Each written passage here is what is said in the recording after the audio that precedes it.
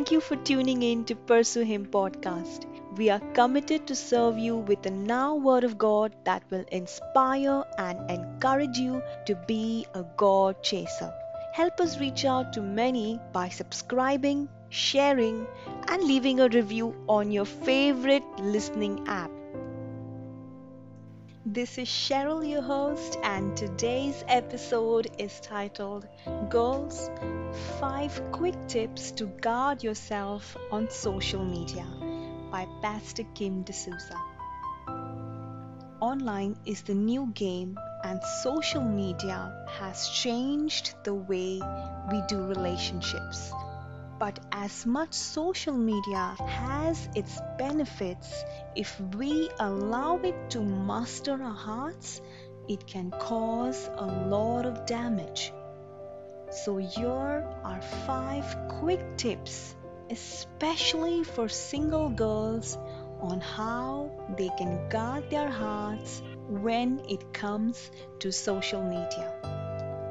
First, you are who God says you are. The desire to be liked, appreciated, and get social validation is normal. However, avoid getting preoccupied with social media so much so that it starts defining your self-worth. People post their best lives on social media, and it's so easy to start comparing and feeling stressed that you are not as cool, smart, or popular as they are. But the virtual world is not always real, and the number of likes or follows don't define you. You are who God says you are. That is, you are chosen, loved, accepted, and bought for a price that is worth His Son Jesus. Second, be intentional in the way you carry yourself online. The way you project yourself online is the way you allow others to perceive you. Some girls' social media feeds are flooded with pictures of themselves in thousands of poses. Come on, that's somebody craving for attention and acceptance.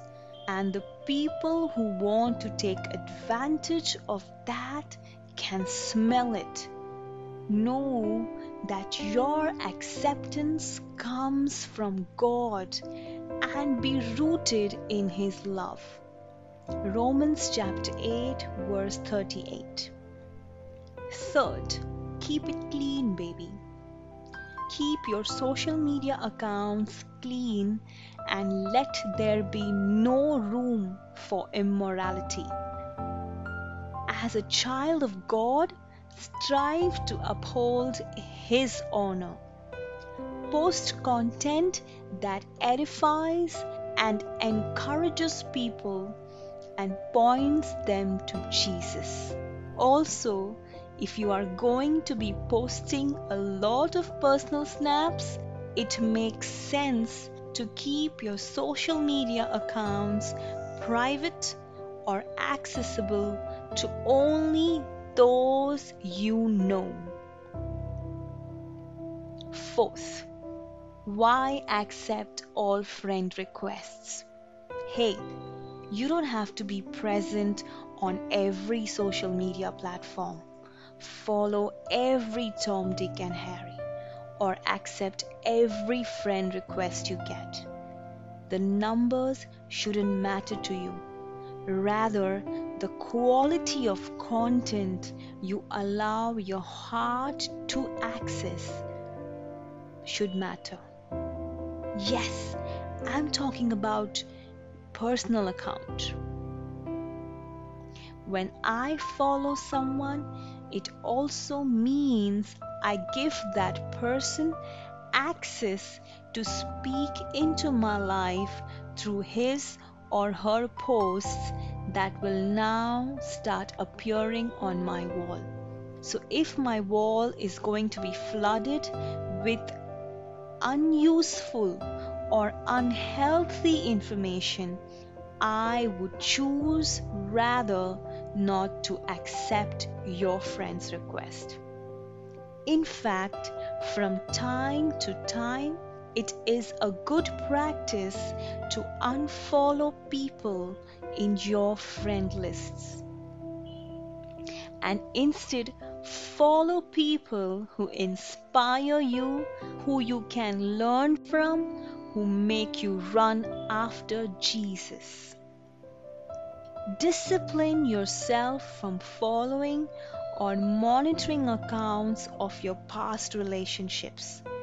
Go ahead and unfriend, unfollow, or block them, however rude it may seem, lest you open door for your past hurts or dead soul ties to rise again. Fifth, cut off.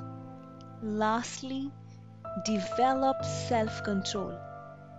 From time to time, cut off from social media completely, lest you allow it to become an addiction. Instead, make time to build real relationships. Hey, people of God, we hope this podcast blessed you. If you like what you heard, you can hear more of this content on Apple Podcasts, Spotify, Google Podcast, and many other apps. Also, we would love to connect with you. Check out our complete basket of resources on pursuehim.net. And remember, keep pursuing Jesus, for what you pursue is what you become. Have a blessed day.